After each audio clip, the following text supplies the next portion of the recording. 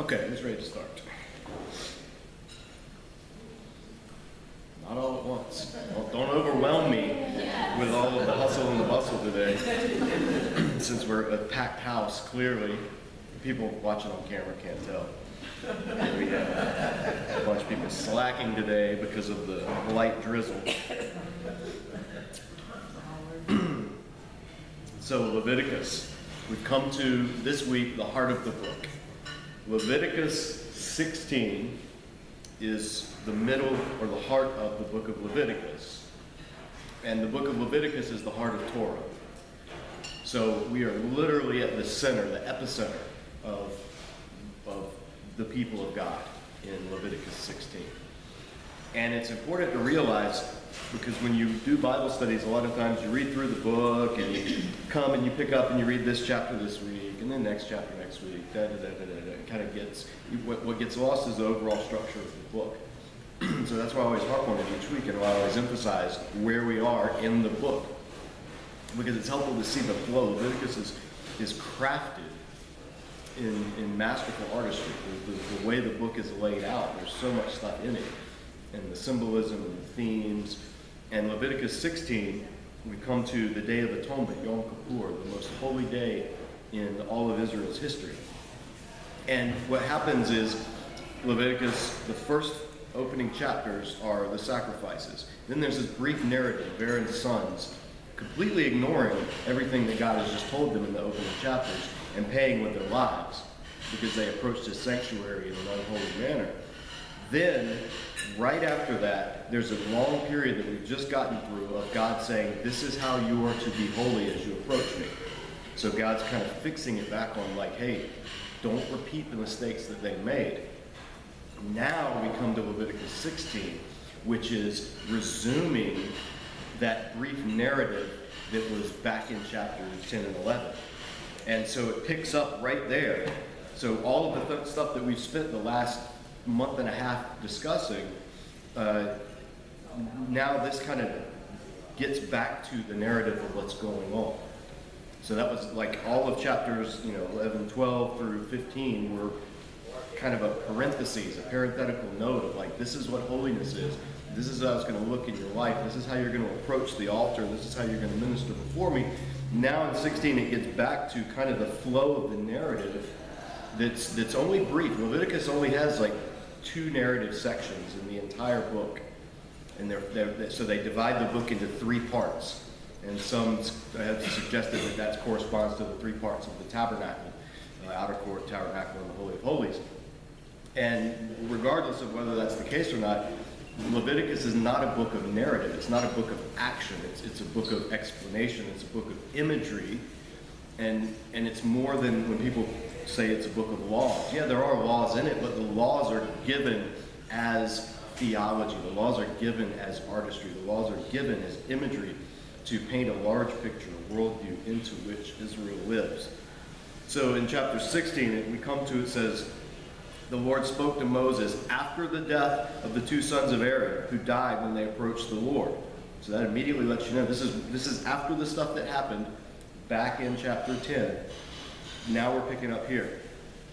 The Lord said to Moses, tell your brother Aaron not to come whenever he chooses into the most holy place behind the curtain in front of the atonement couple on the ark, or else he will die, because I appear in the cloud over the atonement covenant.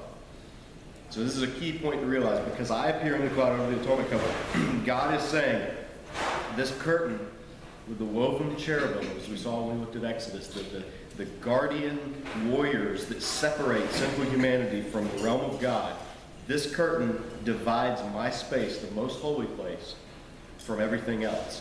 So you can't just walk into my presence. Aaron can't just walk into my presence. Even though Aaron's the high priest, he can't even come whenever he wants. One time, once a year, he can enter my presence, and it'll tell him how. But God is emphasizing to Moses, worship is on my terms. You enter into my presence on my terms. And ultimately, as we saw with Nadab and Abihu back in chapter 10, it's because it's for their own protection. It's for Israel's own good. God's holiness is overpowering, and it's a consuming fire. And so God is saying, my holiness is too for you to think you can just enter into anytime you want. He's ingraining into them this concept of there is a fundamental difference between the holy and the normal, between the sacred and between the profane. There's this thing called sin, and it has marred all of creation to such extent that all of creation is in danger if it's exposed to unbridled, unfiltered holiness of God. So God is building into Israel this understanding over the centuries that'll be every year, every Yom Kippur, they'll recognize this. And this whole ceremony will be an acting out. It's an object lesson. It's like we said a few weeks ago, it's like the children's sermon. If you go to church and there's children's time, the pastor does something with a little prop or a little image or something that can stick in the kids' minds, and they can remember that as they grow up. And usually also it gives the parents who are listening something to think about as well.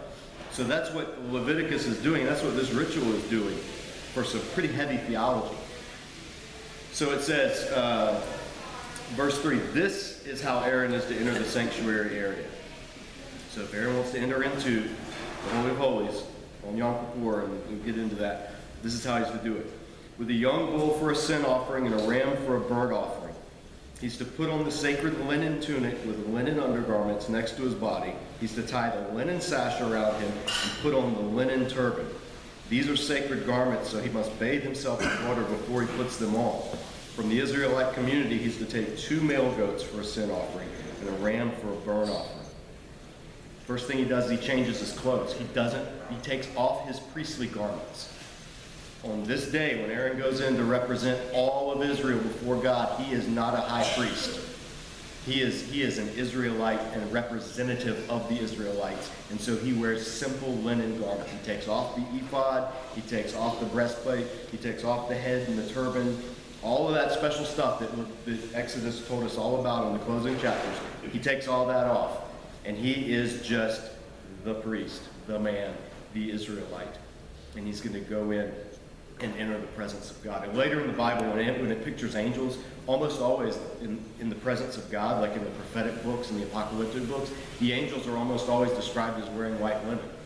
So if this is a case of Aaron is being clothed like the angels to enter into the presence of God, or if in those instances the angels are being spoken of as the high priests who can enter into the presence of God. Whichever way that goes, it doesn't matter, but it's a neat little parallel. Whenever you see angels in God's presence later in Scripture, keep a lookout for white linen garments, because that says that's what they'll wear.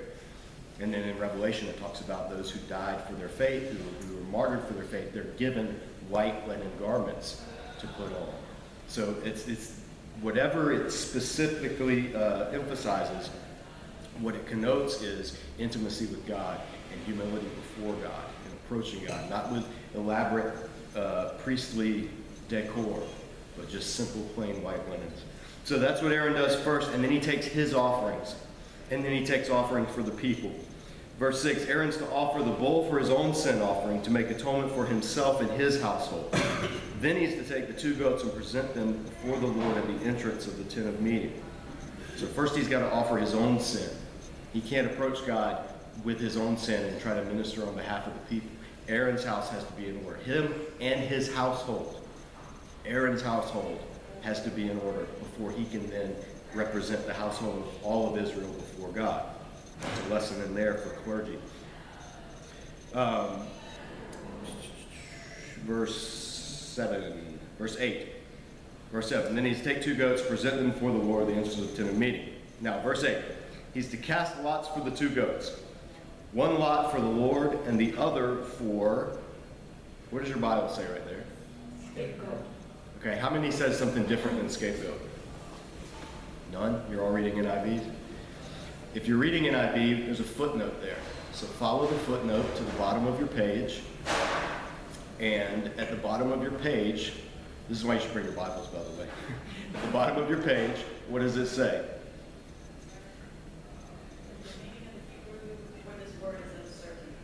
Meaning of the Hebrew for this word is uncertain. Yep. What else does it say? References verses 10 and 26. The translation note, not the study note. You have it? Anybody? Somebody's got to go out of it. Nobody? tiny, tiny print, so you may need glasses to read it. If you have NIV, it's down there at the bottom. There should be a note, and it should say, that is the goat of removal, Hebrew, Azazel. Does it say that? You have that in your Bible anywhere? Yeah. If it doesn't, get a new Bible. So this is where we come to this thing, this first mystery of this atonement ceremony. 2 goats, brings them before the Lord, casts lots, which is like rolling dice or flipping a coin, or we don't know exactly, but it is something like that. One of these goats is going to be designated La Adonai, to Yahweh, to the Lord. The other is going to be designated Lazazel, to Azazel, or for Azazel. Now, what does Azazel mean? Well, some translations just leave it as Azazel, and they capitalize the A, and they say this is a proper name. One goat goes to Yahweh, the other goat goes to this Azazel person, whoever it is. Others follow the Septuagint and the Latin versions, and they say, no, Azazel is 2 words, Az and Azel put together, and one means goat, and the other means to take away. So this is literally the goat of removal, or in Old English, scapegoat, the goat that escapes. So one is the scapegoat, one is to the Lord. And other translations have said this is, Azazel is an old Hebrew term, and it means rocky place or mountainous place or wilderness place. So this goat is for the wilderness, and this goat is for the Lord. So there's 3 ways that people read this verse. And here's the thing, this term, Azazel, is not ever used anywhere else in the Bible except 4 times in this chapter. So the only thing we know about this word has to come from how it's used in this chapter. And as we'll see, the goat that's, well, let's just keep that in mind. 3 options of what this second goat is. Let me go on because this is a long chapter. Where do we stop? Verse 9. Aaron shall bring the goat whose lot falls to the Lord and sacrifice it as a sin offering. But the goat chosen by lot for Azazel shall be presented alive before the Lord to be used for making atonement by sending it into the desert as for Azazel, or in Hebrew, as a scapegoat, or as a removal. Verse 11, Aaron shall bring the bull for his own sin offering to make atonement for himself and his household. He's to slaughter the bull for his own sin offering. He's to take a censer full of burning coals from the altar before the Lord and 2 handfuls of finely ground fragrant incense. Take them behind the curtain. He's to put the incense on the fire before the Lord, and the smoke of the incense will conceal the atonement cover above the testimony so that he will not die. So the first thing he does is he prepares the inside, the Holy of Holies. He takes some of the blood from the sacrifice with the incense and the fire, takes it in, creates this smoke, and it fills the inner chamber. The Holy of Holies is filled with smoke. The glory of the Lord, it's filled there, and it covers the atonement cover. So it creates this, literally it creates a smoke screen. Verse 14, he's to take some of the bull's blood. This is the sacrifice for his own sin. And with his fingers, sprinkle it on the front of the atonement cover. That's the ark. And he shall sprinkle some of it with his fingers 7 times before the atonement cover. So 7 times he's sprinkling the sin offering onto the thing that represents where God himself is. All right? He is literally sprinkling the blood or slinging the blood at God in this ritual. He shall then slaughter the goat for the sin offering for the people. So that was his own offering. Now for the people's offering. Take its blood behind the curtain and do with it as he did with the bull's blood. He shall sprinkle it on the atonement cover and in front of it. In this way he will make atonement for the most holy place because of the uncleanness and rebellion of the Israelites, whatever their sins have been. He's to do the same for the tent of meeting, which is among them in the midst of their uncleanness. No one is to be in the tent of meeting from the time Aaron goes in to make atonement in the most holy place until he comes out, having made atonement for himself, his household, and the whole community of Israel. Then he shall come out to the altar, it's before the Lord, the altar outside where they'd sacrifice, make atonement for it. He shall take some of the bull's blood, some of the goat's blood, put it on the horns of the altar. He shall sprinkle some of the blood on the altar with his finger 7 times to cleanse it and to consecrate it from the uncleanness of the Israelites. So in tabernacle ritual, sprinkling blood on something paradoxically cleanses it. That's the irony. If you sprinkle blood on something, it doesn't clean it. It makes it dirty. It makes it bloody. If you've ever done laundry with blood on it, it's hard to get out. But in the world, in the microcosm of Israel's worship, it's that blood that's been sacrificed on the altar as a sacrifice. That blood, contrary to anything you'd imagine, that blood actually is what cleanses what it's sprinkled on. So the receiving the blood sprinkled on has a cleansing effect. Now for Christians, that should just set off huge, like light bulbs. Blood cleansing. Where would that idea ever come from in the New Testament? Well, it comes from here. Blood cleanses, but only blood of the sacrifice. Only blood of the pure sacrifice. Only blood of the bulls and the goats that have been offered to God as a sacrifice. That blood cleanses. Other blood that's poured out or that's eaten or that's used, that other blood defiles. Sacrificial blood cleanses. So there's theology in here that's starting to make its way into the foundation of Israel's worldview, and the payoff will come later in the New Testament, fully, when you realize, whoa, that's what all this symbolism is. That's what's going on whenever I take communion and it says, this is my blood of the covenant. That's what's going on when we talk and sing about Jesus' blood cleansing me. That's what's behind all of this, is this ritual. So, he's cleansed the inner part, the Holy of Holies, because of the sin, the rebellion, and the uncleanness of Israelites. The image is that over the year, throughout the year, the sins of Israel are piling up, and the uncleanness of Israel is creeping ever closer to God's presence. Remember, the tabernacle is like these concentric rings, which are symbolic of the concentric levels of Mount Sinai, and God dwells at the top, and it's like sin is encroaching, uncleanness is encroaching. The greater the sin in Israel, the more defiling it is to the tabernacle. So there are ways that God has throughout the year for the smaller sins to be atoned for. The sins of omission, the sins of accidental, impurity, all of those things are atoned for over the year, are cleansed over the year. But the sins of rebellion, the high-handed sins, the sins that are done intentionally, there has not been any way for those to be atoned for thus far in Leviticus.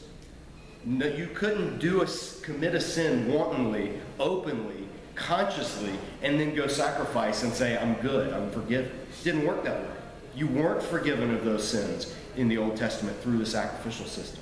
The only way those sins could be forgiven is through this day, this ritual. And so all through the year, the sins of Israel are creeping up like a floodwater, rising towards the center of the sanctuary, towards God's very presence. So on this one day of atonement, Aaron goes in, takes the offering, sprinkles the blood that represents all of the people's sins and all of the evil throughout the entire year, sprinkles it on the Holy of Holies, the atonement cover, right there, the ark. Then he moves outward, and he sprinkles it onto the outer altar where the sacrifices are made, cleansing that. So now the inner sanctum has been cleansed. Now the outer sanctuary has been cleansed. Now the final step is going to be to take all of that spiritual, theological, toxic pollution and get it out of Israel completely. That's what Yom Kippur is. It's a house cleaning. It's God's house cleaning. Aaron is taking the sins and he's taking the defilement, and he's starting in the center and he's cleansing, working its way out. And then the final step is going to be get it out of Israel completely. The tabernacle's been cleansed. Now the people have to be cleansed, the whole community. So it says when Aaron has finished making atonement for the most holy place, the tent of meeting, and he's to lay both hands on the head of the live goat and confess over it all the wickedness and rebellion of the Israelites, all their sins, and put them on the goat's head. The Hebrew uses three terms here that are the three terms for sin in Israel. It uses the basic word for sin, chata, which just means to sin, to mess up, to do something wrong. Then it uses the term pesha, which means to transgress, to go around God's boundaries, to do something out of bounds, to do something prohibited, a transgression. And then it uses the final word, avon, which is the most intensive form of sin. That is translated as iniquity. And that is like blatant rebellion. So if chata is just messing up and doing the wrong thing, and pasha is sort of skirting around or crossing borders that you know you're not supposed to, avon is saying, I not only see the border, but I'm going to go right through it. High-handed sin. Rebellion is how it's translated sometimes. Iniquity or rebellion. So those are the three words in Hebrew that describe sin. And all of them are used right here. This is the day that all of the sins of Israel can be done away with as a whole. And they happen by the live goat, the one that's not been offered as a sacrifice. He's brought alive, and Aaron puts not one hand on him like when he's leaning on the sacrifice to confess sins in the other rituals, but this is an intensive day. So he puts both hands, fully putting the sins, transmitting the guilt, confessing out loud the sins of the people. And there's rabbinic sources that give like what the priest would have said and the kind of things he would have said. We don't know for sure because it's not in this text, but it would be a time of confession, national confession. Lays both hands on the live goat, confesses all the sins of the people, and the sins are placed on the goat. They are loaded on the back of this animal. They are, this is like a tanker truck, and Aaron is like taking a big hose and hooking it up and just dumping all of the sewage of Israel's sin into that tanker and filling it up. That'd be a modern equivalent of what's going on here, because we use trucks to transport stuff, whereas they would use animals. But the image is the same. All of the sins of the people, all the garbage, all the pollution, all of the moral filth, all of everything that has been brought out of the Holy of Holies, out of the altar in the outer place, and out of Israel completely by putting it onto this goat. All their sins, put them on the goat's head. He shall send the goat away into the desert in the care of a person appointed for the task. The goat will carry on itself all their sins to a solitary place, and the man shall release it into the desert. Then Aaron is to go into the tent of meeting, take off the linen garments he put on before he entered the most holy place, leave them there. He shall bathe himself with water in a holy place and put on his regular priestly garments. Then he shall come out and sacrifice the burnt offering for himself, the burnt offering for the people, and make atonement for himself and for the people. Remember, the burnt offering was the celebratory offering. It was the offering of oneness with God. Now that the sins have been driven out, there can be this fellowship. There can be this oneness with God. There can be this national renewal of the covenant.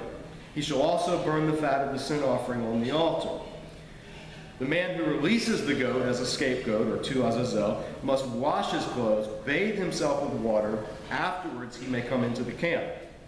The bull and the goat for the sin offering, whose blood was brought into the most holy place to make atonement, must be taken outside the camp. Their hides, flesh, and their offal are to be burned up. The man who burns them up must wash his clothes and bathe himself with water. Afterward, he may come into the camp. So the offerings for these sins aren't to be eaten. You know, the offerings would be eaten. These are not to be eaten. These are the sins that represent all of the sins of all of the year of the whole community of Israel. So even the leftovers of the sacrifice, the blood was used to cleanse, even the leftovers that would normally be either eaten or burned up on the altar are taken outside the camp and done away with. An entire purging, a complete purging of the evils and the sins and the iniquity of Israel. So now, we'll finish real quick. It says, this is to be a lasting ordinance for you. On the 10th day of the 7th month, you must deny yourselves and do not do any work. Deny yourselves is sometimes translated or interpreted as fast. That's why Jews today fast on Yom Kippur. And that deny yourself it could have that meaning. It probably has that meaning. Deny yourself, do not do any work, whether native born or alien among you, because on this day atonement will be made for you to cleanse you. Then before the Lord you will be clean from all your sins. It is a Sabbath of rest, and you must deny yourselves. This is a lasting ordinance. The priest who's appointed and ordained to succeed his father as high priest is to make atonement. He's to put on the sacred linen garments to make atonement for the holy place, for the tent of meeting, the altar, and for the priests, and all the community of the people. This is to be a lasting ordinance for you. Atonement is to be made once a year for all the sins of the Israelites. And it was done as the Lord commanded Moses. So once a year, all the sins. This is the only time your sins that were committed openly, unrepentantly, high-handedly, this is the only time that they could be forgiven. And you could have assurance of that forgiveness under the system of Israel's sacrifices. And so you see the importance of this ritual. It's the centerpiece. It's the high holiday, the highest of the high holidays. It's the day of national repentance. If you have Jewish friends today, they still celebrate this. Now, there's no temple, there's no priesthood, so there's no goats involved. It's instead, after the destruction of the temple by Rome, the rabbis came along after the priesthood was done away with, and the rabbis said, okay, repentance now takes the place of these offerings. And they based that on some stuff from the prophets and how God's a broken heart, not sacrifices. But they came along and they basically said, so now on this day, while we can't do all this ritual because there's no temple, there's no priesthood, we as a nation, corporately, we repent. And our repentance, our tears, our grief, our sorrow over sin is our sacrifice. And that's how we have forgiveness. Other Jews, at around the same time when the temple was destroyed, they said, no, the temple was destroyed and this ritual was over because the final sacrifice had been made.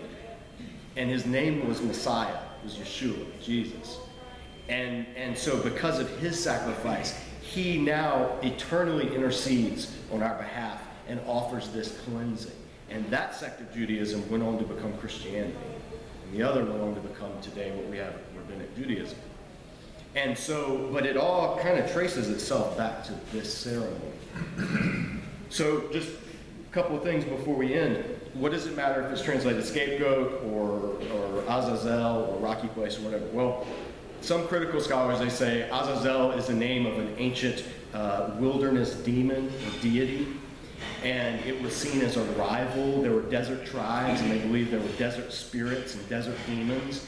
And so in order to placate those desert demons, you would offer them a sacrifice. So this is a remnant of a pre-Israelite sacrifice to Azazel that's been incorporated into Torah over the centuries, writing, rewriting. That's kind of a secular, critical view of this ceremony. I think that's nonsense.